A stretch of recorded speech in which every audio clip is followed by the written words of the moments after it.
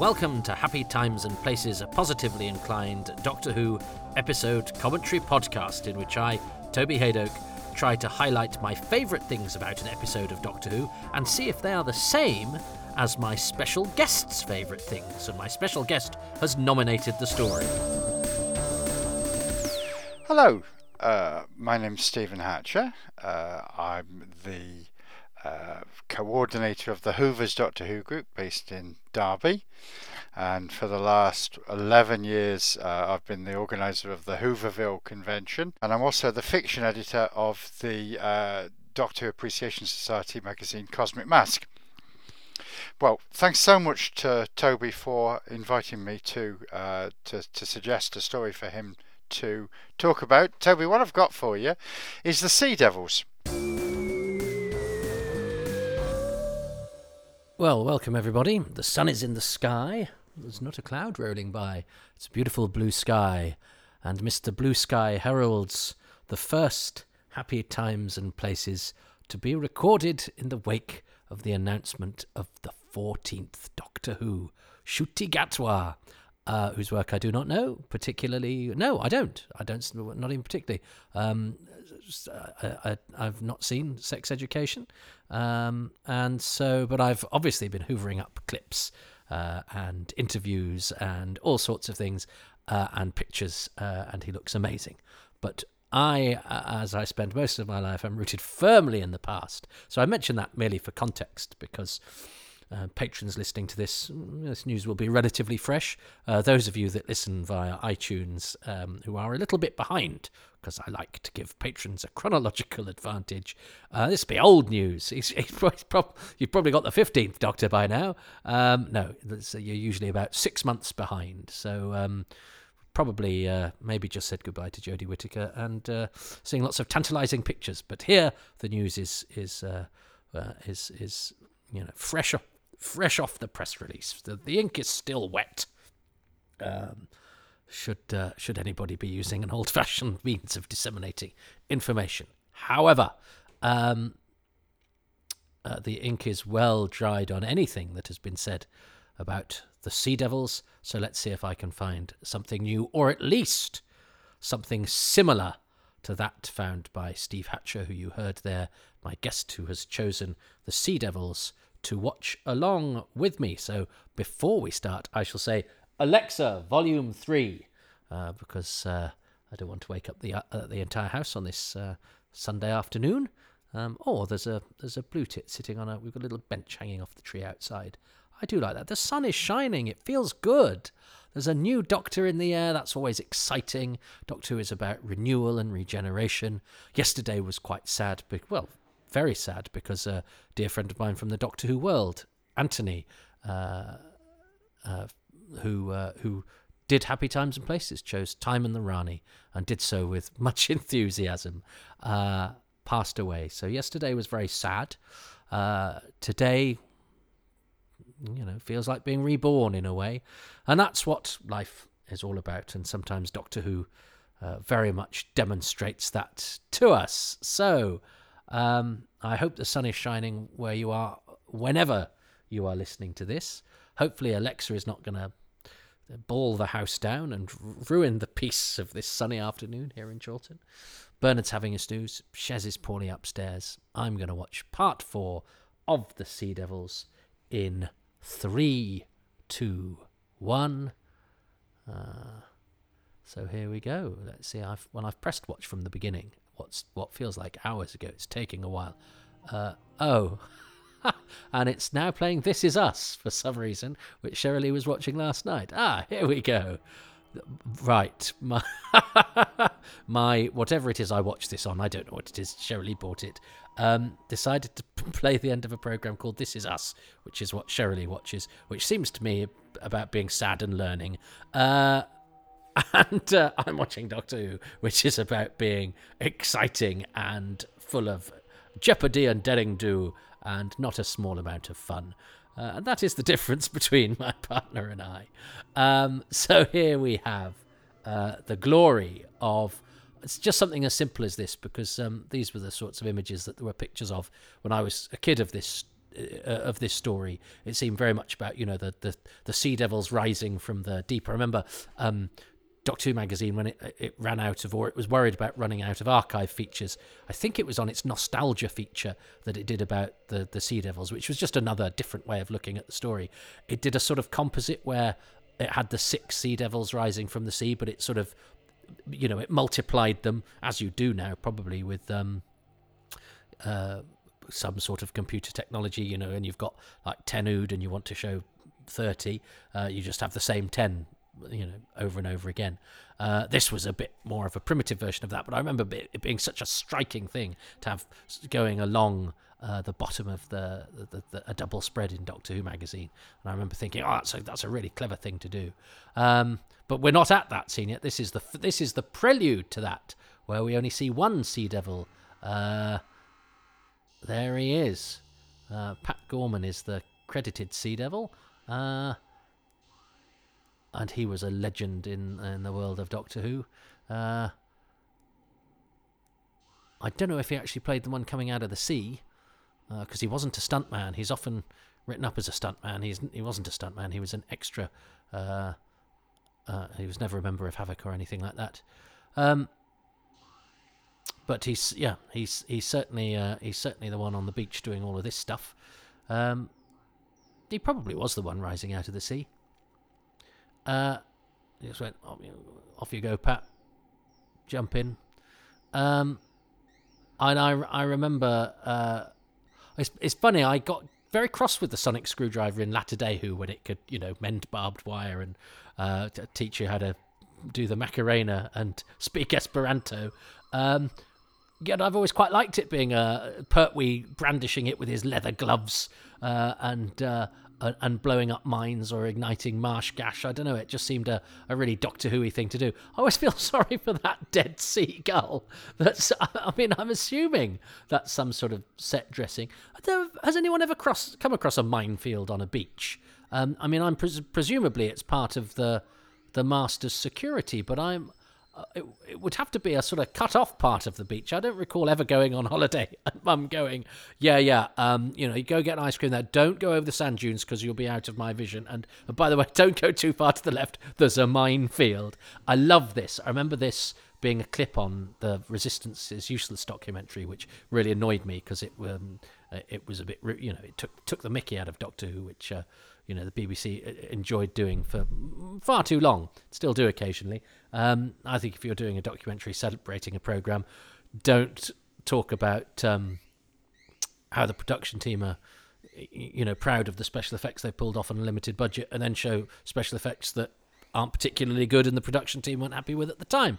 But that's just one of my hills that I'll die on. But I remember they had a few clips from the Sea Devils for some reason. Maybe it was because the Sea Devils was part of the repeat season that didn't get great viewing figures. Maybe because it'd been preceded by a documentary that took the mickey. I don't know.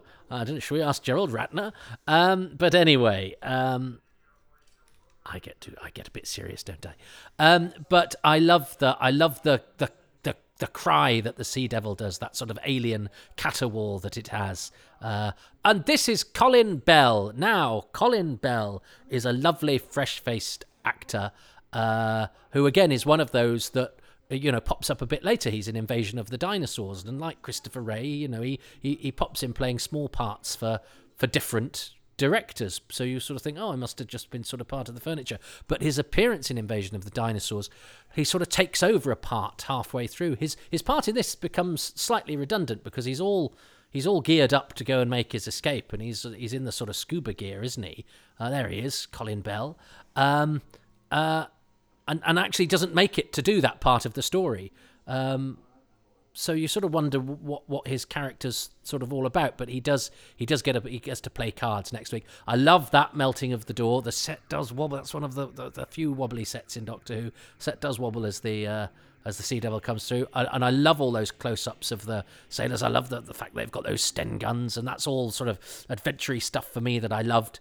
And the boldness of going for the close-up of the Sea Devil's eye. But I love that effect of the melting door. It's just polystyrene with acid poured on it, basically, isn't it? And And yeah, Colin Bell as Chief Petty Officer Summers. He turns up in Invasion of the Dinosaurs as Private Bryson, who takes over halfway through because there's a character called Private Ogden who you assume, I think, was supposed to be in the later episodes, but isn't. And so they have this Private Bryson instead, who then sort of takes over, and Private Ogden is played by George Bryson. So I think Colin Bell was called in at the last minute to play what would have been Private Ogden, so they named him Private Bryson to reflect the actor that was no longer available. But then there's a Corporal Bryson there's Corporal Palmer's. There is a. Oh no, it's Corporal Bryson in the book of Invasion of the Dinosaurs. Anyway, so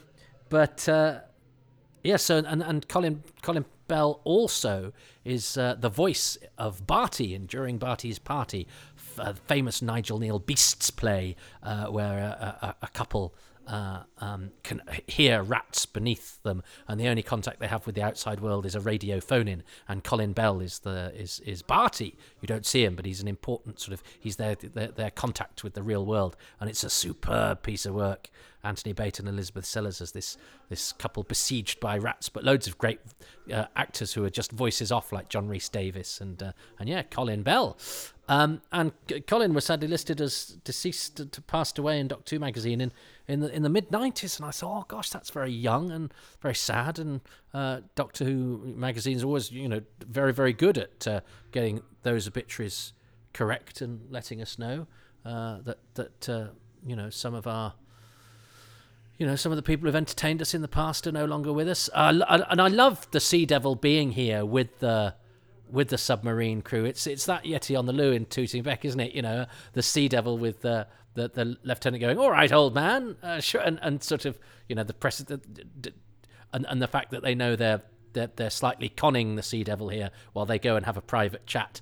I love all that, and the fact that they're sort of very British officer types is to me even more of an amusing juxtaposition.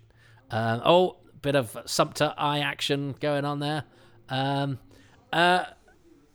so poor old Colin Bell, who seemed very, very young, but I never was quite sure of the dates, because it said he'd been born. Whenever it said he'd been born, made me think that means he's 40 when he's in Doctor Who, and I'm not quite sure of that. But I found nothing to contradict that, but I'd had a little healthy scepticism. Anyway, the good news, everybody, and I suppose I should get in touch with the BBC people before any production notes are written for Invasion of the Dinosaurs or the Sea Devils. Colin Bell is still with us, and in fact, thanks to a Facebook friend of mine called Craig Brawley, who just dropped a line and said, "My mate works with a bloke who said he was in Doctor Who once," and I went, all right, let's try it. Who's this? Colin Bell. Turns out to be totally alive. Those dates are wrong, and so for patrons, you will not, as my next release, get episode 5 of The Sea Devils. You will get an exclusive interview with Colin Bell.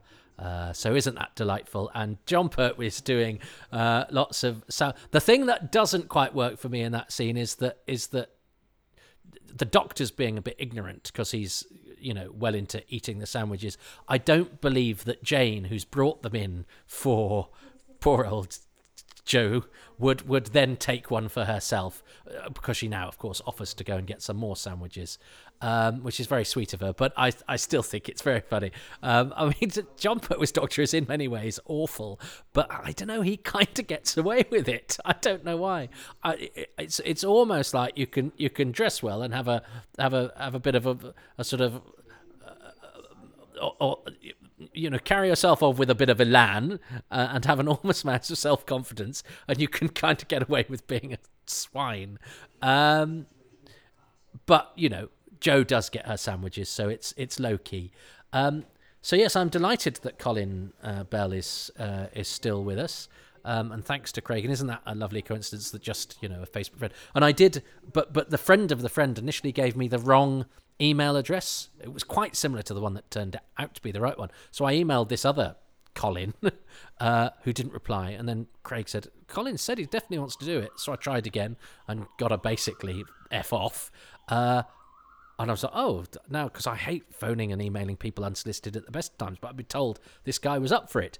And then it actually turns out that I'd emailed the wrong person. But, brickbats to the person where the email said, I like your performances in Doctor Who and I understand you're happy to do an interview. To not go, oh, I'm so sorry, you've got the wrong person. Do you know what I mean? That would have made life a lot easier, other Colin. But I got to Colin Bell in the end. But this is the reason I don't like asking people for interviews, because it's fraught with danger. I'm aware I haven't talked a lot about The Sea Devils episode 4, which has much to recommend it. Top sandwich comedy action. Lovely reactions here from Clive Morton, where he sort of realises the game is up, and that he's been duped by the Master. I like the Master's a little machine. And he's such a suave swine, isn't he? But there's a lovely reaction from Clive Morton, who, and it's a nice development for Trenchard that, he gets some form of redemption, which of course brings us to Trenchard's safety catch, which is one of the best bits in the book, is that Trenchard, puffs himself up and believes, he's being very brave and doing the right thing and standing up for all those things that he desperately wanted to be. And then he goes out to face down the invading Sea Devils, and here they are, killing all the moustache men. I think they're such a great design, the Sea Devils, and there's something very exciting about seeing them storming the castle, albeit in a limited BBC studio kind of way. Oh, and I think the phone call that Trenchard makes as well is a little bit, because he's not that important, he doesn't quite get through. That's almost quite touching as well in the book. I can't quite remember, but I'm sure there's an element of that to it as well, where he gets some slightly sort of patronising young woman at the end, the other end of the line, who doesn't really know who he is, and so he has to go, and that's great, very economical. Telephone thrown to the ground and a body hits the deck. I'm sure these days you would probably choreograph the Sea Devils slightly more. There's the occasional one that does look like an extra you've jammed into a rubber suit, whereas perhaps you'd get somebody with a bit more sort of movement experience these days. But yes, in the book, Trenchard does what he's doing here. Is he gets his gun out and goes to do the brave thing, except only at the last minute when he goes to fire upon the Sea Devils. His last thought, it's such a bitterly brilliant bit in the book. So I remember it. I've read the book once, and I read it when I was about, 10. He remembers he's left the safety catch on. And then you'd think that was the end of it, but then when Captain Hart finds him dead, he rectifies that before anybody else notices, which is so beautiful. I love, that can only work in these sorts of circumstances, and I love it. So the village people are all getting killed here. The village sentinels. They killed most of that. So I'm assuming, because yes, Stanley McGee was a guard in Colony in Space who also got killed. So I'm assuming, so he goes to use the phone, but I shall attend to the security of my prisoner. I love that. The sort of dignity within that, and the way that he holds the gun like that. And I remember waiting for... I've been quite surprised when I watched this for the first time. I go, oh, the gun's firing. You go, oh, no, it's not. That's only in the book.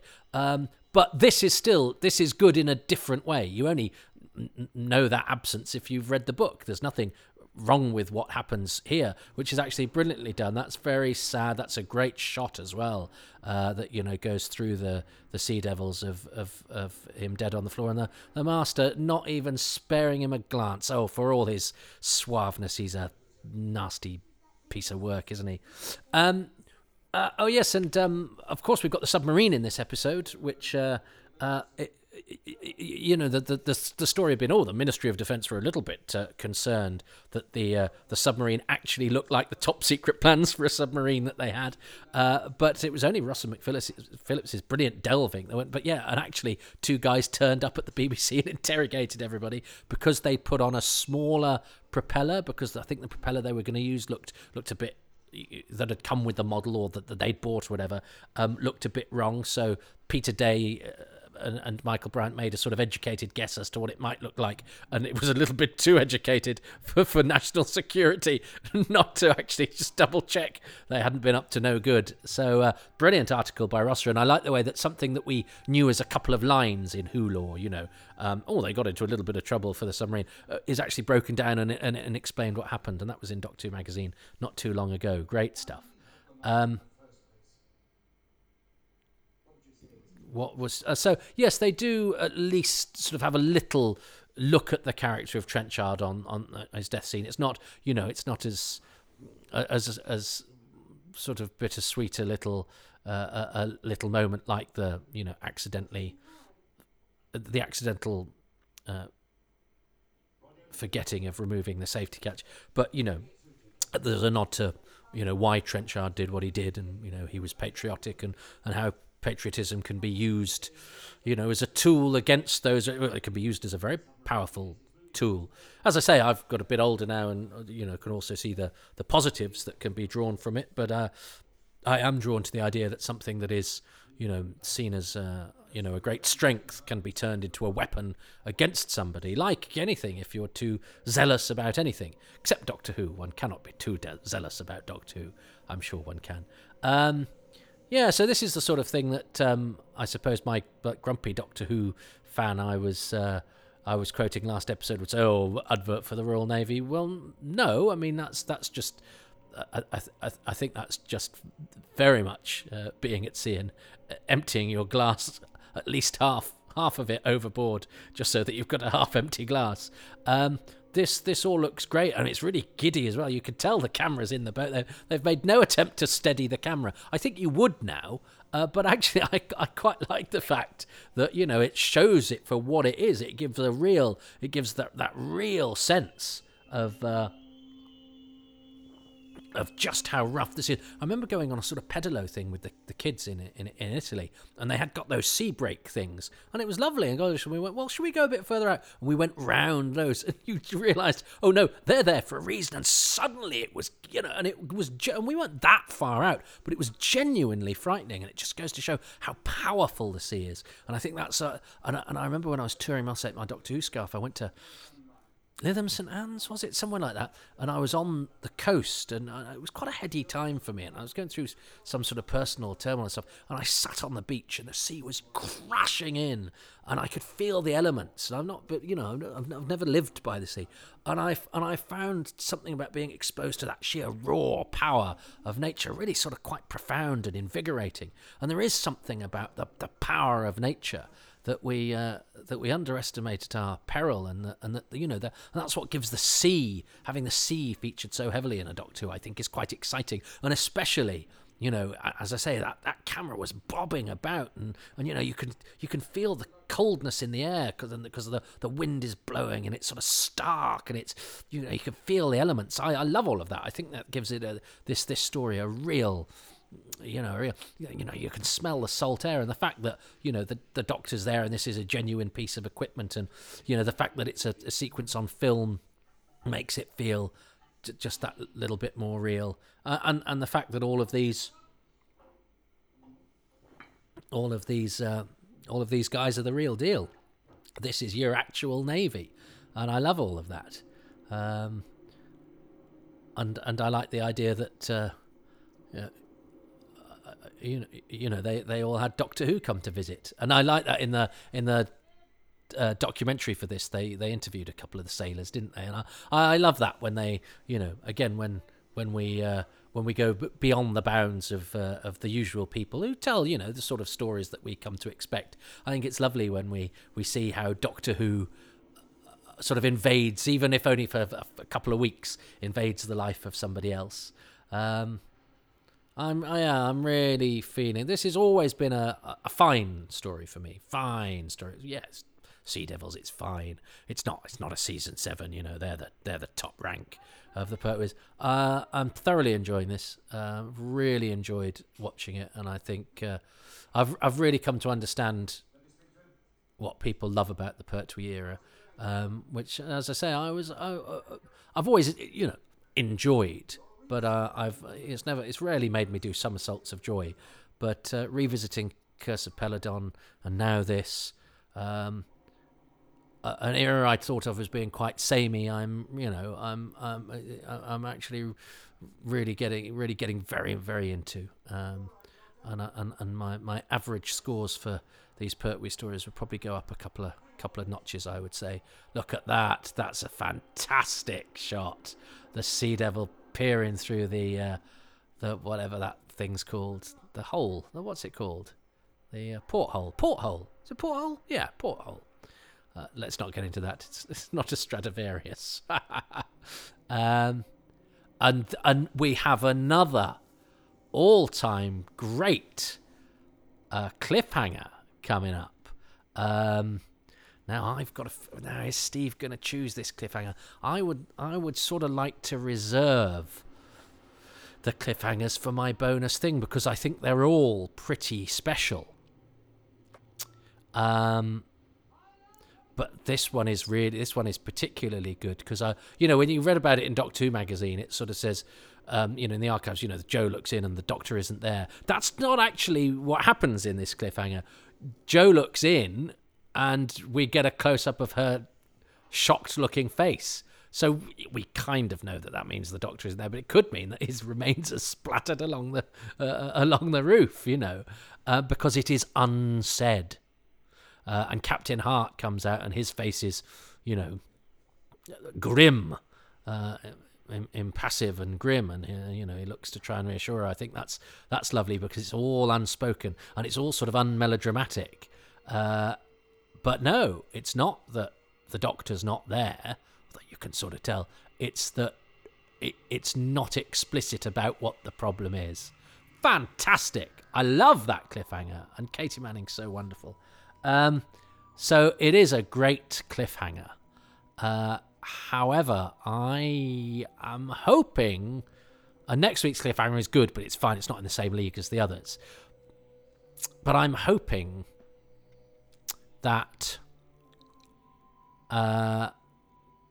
he doesn't choose it because I would like the cliffhangers to be my bonus thing. Colin Bell, talking of bonus things, who will be interviewed for... I don't know what I'm doing with the interviews outside of Patronsville, but I reserve the right to pop things out there first because they're who keep me going and enable me to do this on a Sunday afternoon when perhaps I should be, trying to prostitute myself out for paid work, which I need some of, but the patrons keep me ticking over, which I'm very grateful for. I try not to plug it too often because I think that's unseemly, but it is a fact of life.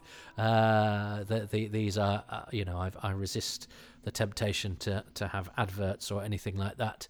But I am very grateful to the patrons who keep me going. Right, because I am a self-employed artist, which means I'm generally an unemployed layabout. So, what is my favourite thing about episode 4? Well, I do like Trenchard's last stand, but we did have Trenchard in the previous, in episode 2. I love the Sea Devil on the submarine. I love the Sea Devil burning through the door. I like that whole scene. That's real Doctor Who meat and drink to me. But then I like the Sea Devil standing over the map and the two officers going, yeah, all right, old chap, we'll take you here. I love the Sea Devil and the minefield. I love the Sea Devil rising out of the sea.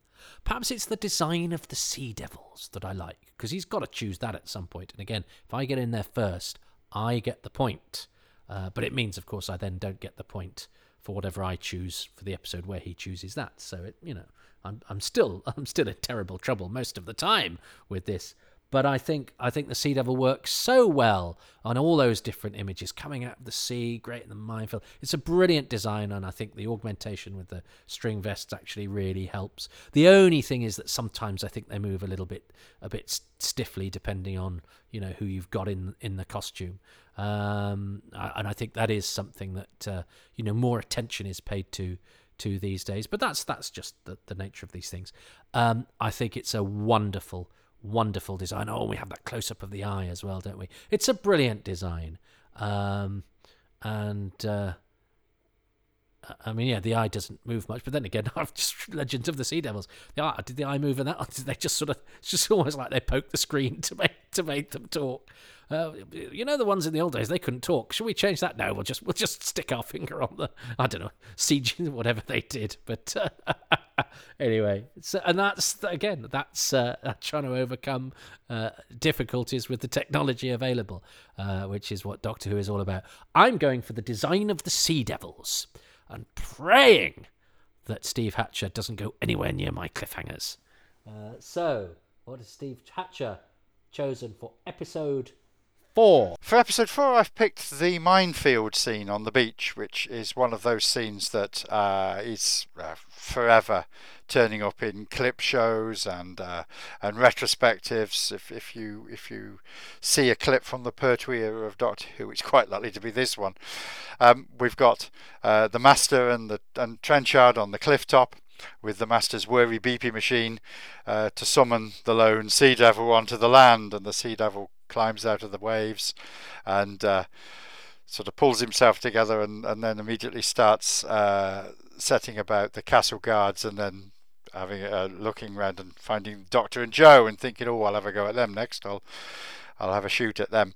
The Doctor and Joe, of course, jump over the barbed wire, and the Doctor pulls the sonic screwdriver out of his pocket and explodes the mines to scare off the Sea Devil, to send him scurrying back to the sea. Now, there's something that's always puzzled me about this.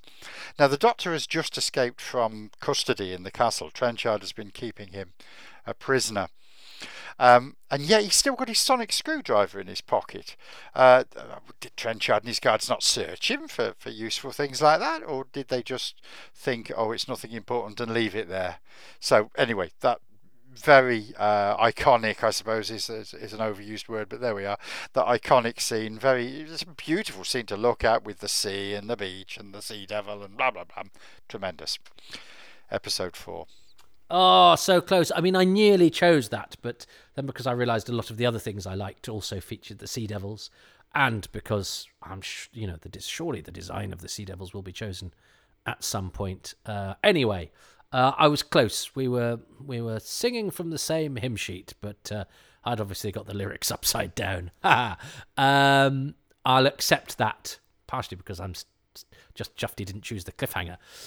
He better not choose the cliffhanger to episode 5. So yeah, it's a happy day. Things are about to get worse in the Sea Devils for Doctor Who. But I think that's a cracking episode, and that's the end of Trenchard. Clive Morton died only a couple of years later. He's a lovely character, but yeah, go back to the book, which I hope I haven't ruined for anybody. But those lovely little augmentations. There is as much a part. If you're from my generation, the bits that happened in the books are as much of a part as the stories. And sometimes the stories are almost defined by their absence. And I think it's maybe taken me so long to get over some of the absences that were never there from the Target books that that means that I've never been kind enough to a story for what it is rather than what it isn't, and that's the joy of revisiting these. I did have a bit of a renaissance with the Sea Devils when it was repeated in much better quality than I'd ever seen it, and I was able to see some of its treasures pin sharp for the first time, but that's relatively recently. That 1992 repeat. God, 2002. My God, that's 30 years ago. So that repeat is longer ago than the story was when it was repeated. That is terrifying. So, my goodness. In fact, that repeat was was on before the man who's just been announced as Doctor Who was born. Oh, time travel is cruel when you can only do it in one direction. Oh, if only you could see the look on my face, listeners, because it would make for quite a cliffhanger. Take care.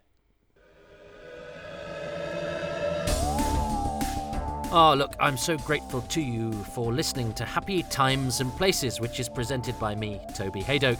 And my special guest this time around is Steve Hatcher, who can be found on Twitter at StephenPH_Hatcher. I'm grateful to him and to the many patrons who make these podcasts possible, and they include Chris Phone, Matt Dale, Rob Dawson, Chris Davies, Hugh Davies, Robert Davies, Shanty Day, Ian Dean, Tim Dickinson, Drew, Paul Sykes, Andrew East, Andrew Egan, Mark Findlay-Smith, Paul Gibbons, David Gillespie, Charles Gears, Lisa Gledhill, Robin Groen, Paul J. Guest, Thomas Gerrier, Hammer House of Podcast, Susan Harrison, Steve Hatcher, oh yes, Steve, Duncan Harvey, Ronald Hayden, Paul Hayes, Legion Henderson, Stephen Hill, Simon Hodges, Sam Hollingsworth, Matthew Hooliston, Darren Howard, Paul Ingerson, Robert Jewell, Andy John, Jessica Jones, and Christopher Joyce. The music is by Dave Gates, the artwork by Dylan Patterson. You want to be on that list of sexy people? You just have to become a patron at patreon.com/Toby Haydock. Tiers start from as little as £3 a month. You get a 10% discount if you commit to a year, but that's taken all in one go and then you forget about it. And there are all sorts of goodies, advanced material, bonus releases, exclusives, special access, all sorts of things. I don't like the sound of special access, actually, now I've said it out loud. I mean, you know, you can type me a couple of things. That's as much access as is permitted. But look, if you can't do the monthly thing, and I totally understand that times are really tough, and I'm just very grateful to you all for listening, and I hope if times are tough, this is helping to divert you from that fact. But look, if I don't know, you get a windfall, or I say something that you particularly enjoy, you can go over to kofi.com/Toby Haydock and pop in whatever you like there, really. But what costs you nothing is to go to iTunes or wherever you get your podcasts from and to give these 5 stars. That really helps to separate us from the crowd, and perhaps a couple of lines of review saying what you like about this. If you don't like anything, if you don't like anything and you're still listening now, you're a glutton for punishment and it's your fault. But if you do like it, please say what you like about it to try and lure people into this corner of cyberspace where they can find me wittering on. So yeah, any of those things, that costs you absolutely nothing, and I'd be really grateful. It helps. Follow me on Twitter at Toby Haydock, and these podcasts have their own feed at Haydock Podcasts. Give them a follow as well. Just all helps to sort of boost the profile. And you can go to my comedy club, Excess Malarkey Comedy Club in Manchester, every Tuesday. And there's an online show at twitch.tv/Excess Malarkey on the first Sunday of every month. And you can enjoy that from your own home and for nothing. Although, again, we do take donations should you be able to give them.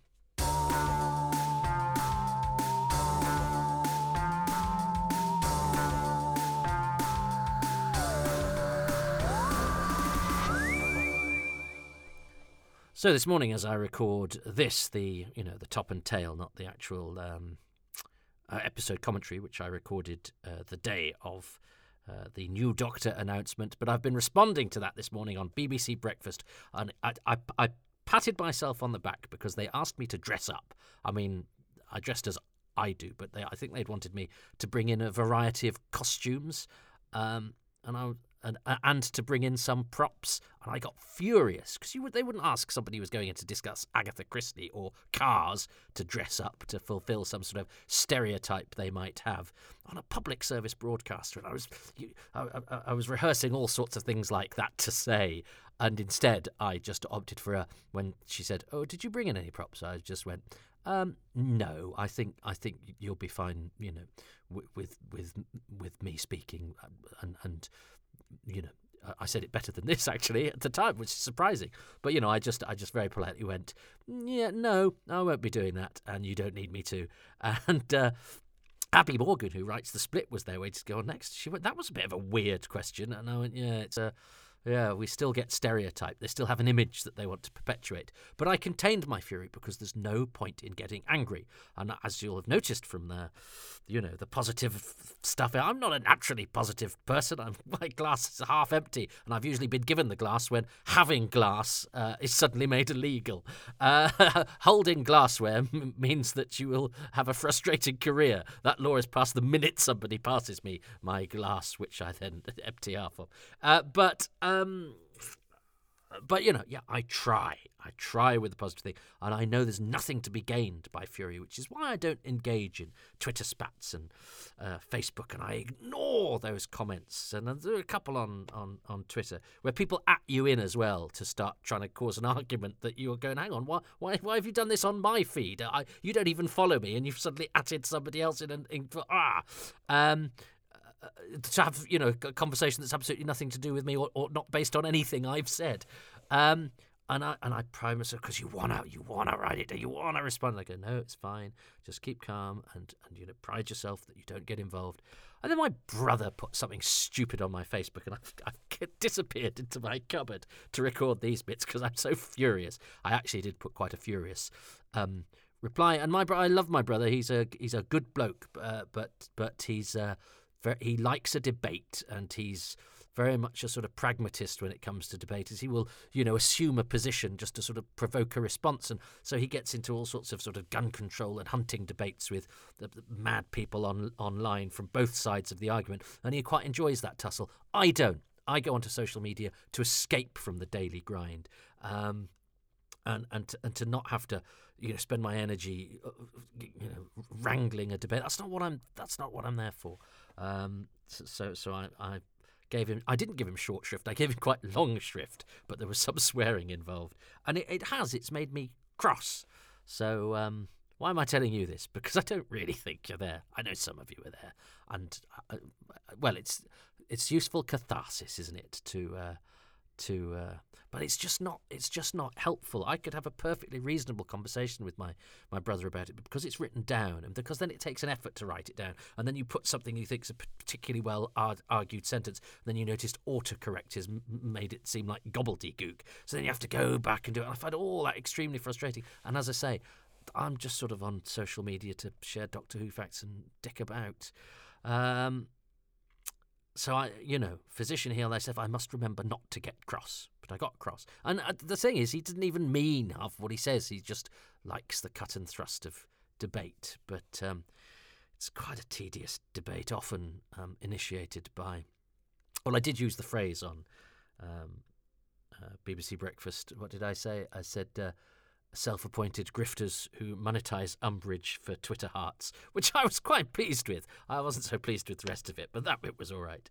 Anyway, thank you for listening, the 5 of you who are, and I'm sorry, normal service will be resumed as soon as possible. And as I say, I do love my brother. I'd never tell him that either. But I was cross about that. But anyway, this is my private little cubby. This is it is actually like a confessional booth in here. So you are like the priest on the other side. So just tell me to say 10 Hail Marys and I'll go away.